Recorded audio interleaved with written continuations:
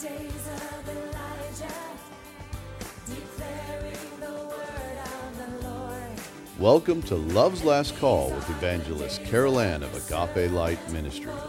Please open your hearts to hear an anointed message that will encourage and empower you to walk in the love and light of God's Word.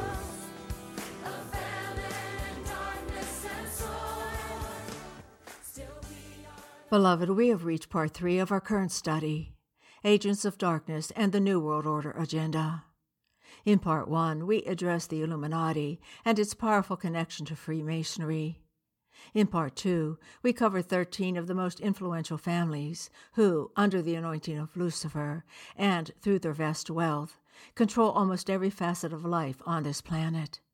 And now in part 3, we are going to revisit the commentary, Satan's Final Empire, the New World Order, to take an in-depth look at some of the most prominent organizations that have been formulated over the past few decades, and which are playing a major role in the formation of the Antichrist global empire.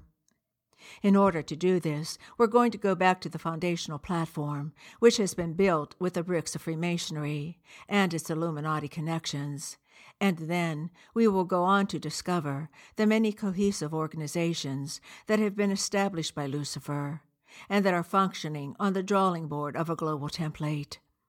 And remember, as we cover this information, that the Word of God is made certain that Lucifer is the small g god of this world, as confirmed by Paul in 2 Corinthians chapter 4 and verse 4, and that the whole world is under the power of this evil one, as established in 1 John 5:19.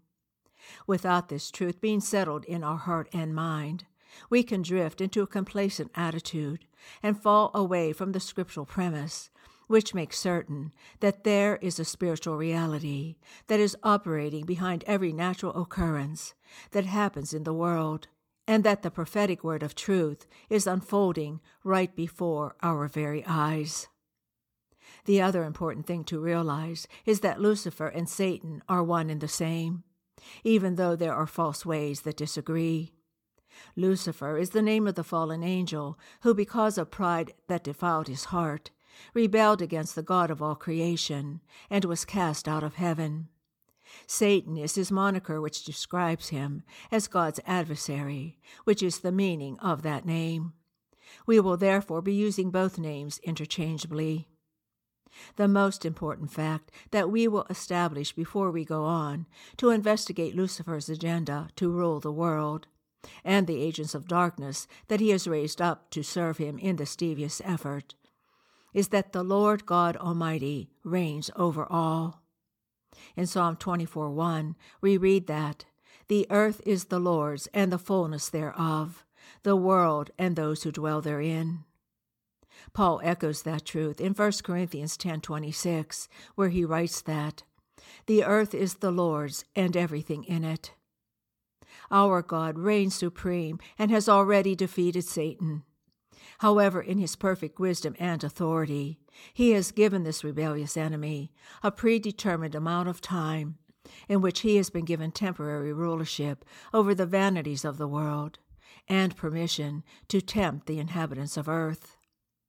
Fallen man, on the other hand, has been given a free will to choose between the God of this world and the God of all creation, who, in amazing grace and forever love, gave his only begotten Son, so that whosoever believes in him would not have to perish, but would have eternal life with him in heaven. He made the way for sinful man to find forgiveness for our sins that deserve death, through the sinless and priceless blood of Jesus Christ the Lord, which alone was sufficient to satisfy the holy requirement of the Father to provide for that forgiveness and the new birth regeneration that would be necessitated within the sin-deadened spirit of fallen man. This is the most important reality that is at the heart of everything else we cover in Love's Last Call, for it is the only truth that holds within it the eternal value and key to heaven's home, and the eternal life that reigns therein. Every other thing we cover is intended to point to man's need of the Savior, and the reality that his dispensation of grace is quickly drawing to an end, as his prophetic word of truth carries us closer to the last things and his soon return. And this is where we'll pick up with our commentary, which we began in our last message, starting with the Palladian Rite of Freemasonry. The Palladian Rite was established in 1870 by Albert Pike, the leader of the Scottish Rite of Freemasonry in the United States, and Giuseppe Mazzini, an Italian revolutionary leader and worldwide director of Illuminized Freemasonry from 1814 to 1872. The purpose of the Palladian Rite was to be behind the scenes and to control all the other Masonic groups. Most people don't know much about this group, and others dispute it as being fictional. However, historical documents validate the existence of the Palladian Rite. According to Gary Kaw, author of The New World Religion, Spiritual Roots of Global Government, Mazzini wrote to Pike that this would be the supreme rite, but that it would be somewhat unknown. However, through it, the hand-picked high-degree Masons who became part of it would secretly govern all of Freemasonry. On July 14, 1889, Pike instructed 23 Supreme Councils of the world to tell people that Masons worship a God, but one who is adored without superstition. Further, they were told to explain to Masons only of the 30th through the 33rd degrees that the Masonic religion should be kept in the purity of the Luciferic doctrine. This Luciferian and blasphemous devotion is hidden even further from the lower initiates by way of the fact that each lodge allows the Holy Book from other religions to be placed on their altar, including the Bible for Christianity, the Quran for Islam, and the Vedas for the Hindu religion. In no way can a true Christian be part of this demonic cult. In another blasphemous quote taken from the same recorded manuscript, Pike also said that yes, Lucifer is God, and unfortunately Adonai is God also. For the eternal law is that there is no light without shade, no beauty without ugliness, no white without black. For the Absolute can only exist as two gods, darkness being necessary for light to serve as its foil, as the pedestal is necessary to the statue and the brake to the locomotive. Thus the doctrine of Satanism is heresy, and the true and pure philosophical religion is the belief in Lucifer, the equal of Adonai. But Lucifer, God of light and God of good, is struggling for humanity against Adonai, the God of darkness and evil. Notice in that extremely blasphemous quote that they do not equate Satan and Lucifer. This is also true of the New Age religion. Those who follow Lucifer usually think that he is actually the good God, and that the whole idea of Satan is just a myth and a heresy. We again reference prophecy teacher Gary Kaw, who shows the connection between these beliefs and communism. He writes that Giuseppe Mazzini, a 33rd degree Mason, and the man who handpicked Pike to write Freemasonry's manual, Morals and Dogmas, and Karl Marx were closely associated. Kaw says that the early Russian revolutionaries called themselves Spartakists, after Adam Weishaupt's Illuminati pseudonym. They were later called Bolsheviks, and still later they became known as communists. This brings us to the more recent developments toward a New World Order, beginning with the Federal Reserve System.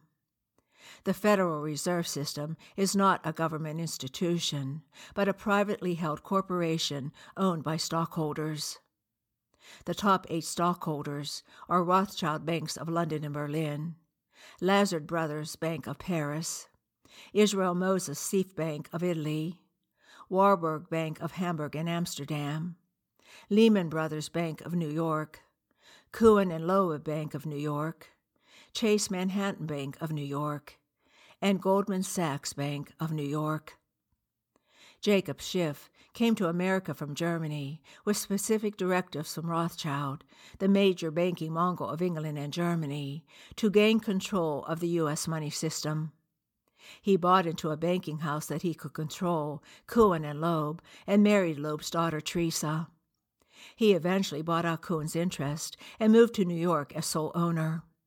He posed as a philanthropist and man of holiness, and he won over J.P. Morgan and others by offering help from Rothschild's financing. These people were having a heyday with their businesses, but they were at a point where they needed a lot of capital to expand them. Through loans to these people, he gained great financial power. He also had to convince congressmen to enact the Federal Reserve Act. Some say that he used racial strife to plant liberals in Congress and to control the media. The Federal Reserve Act was originally voted down as unconstitutional under Article I, Section 8. The power of issuing money and regulating value belongs to Congress. It was later reintroduced in another form when many opponents of such a system had left for the Christmas holidays, and was rammed through Congress on December 23, 1913. Now, this private enterprise can control how much money will be printed and what the interest rates will be. Therefore, the powerful elite can know what to do about buying and selling, etc., while the rest of us are influenced negatively by their policies. They can drive prices up and down, having an unfair control of what they can do with our fortunes. Next is the Council on Foreign Relations. World War I lasted from 1914 to 1918, with the United States being involved during the last 2 years. Woodrow Wilson's Secretary of State, Colonel Edward Mandell House, supported the Federal Reserve Act and planned the League of Nations.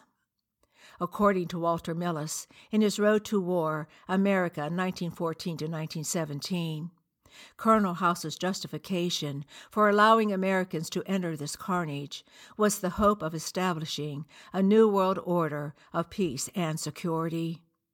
Colonel House was also a prime mover in the formation of the Council on Foreign Relations in 1919. Virtually all of the literature about a conspiracy in the last 30 years has mentioned the Council on Foreign Relations as a key element. Most people know very little about the organization because they are very private.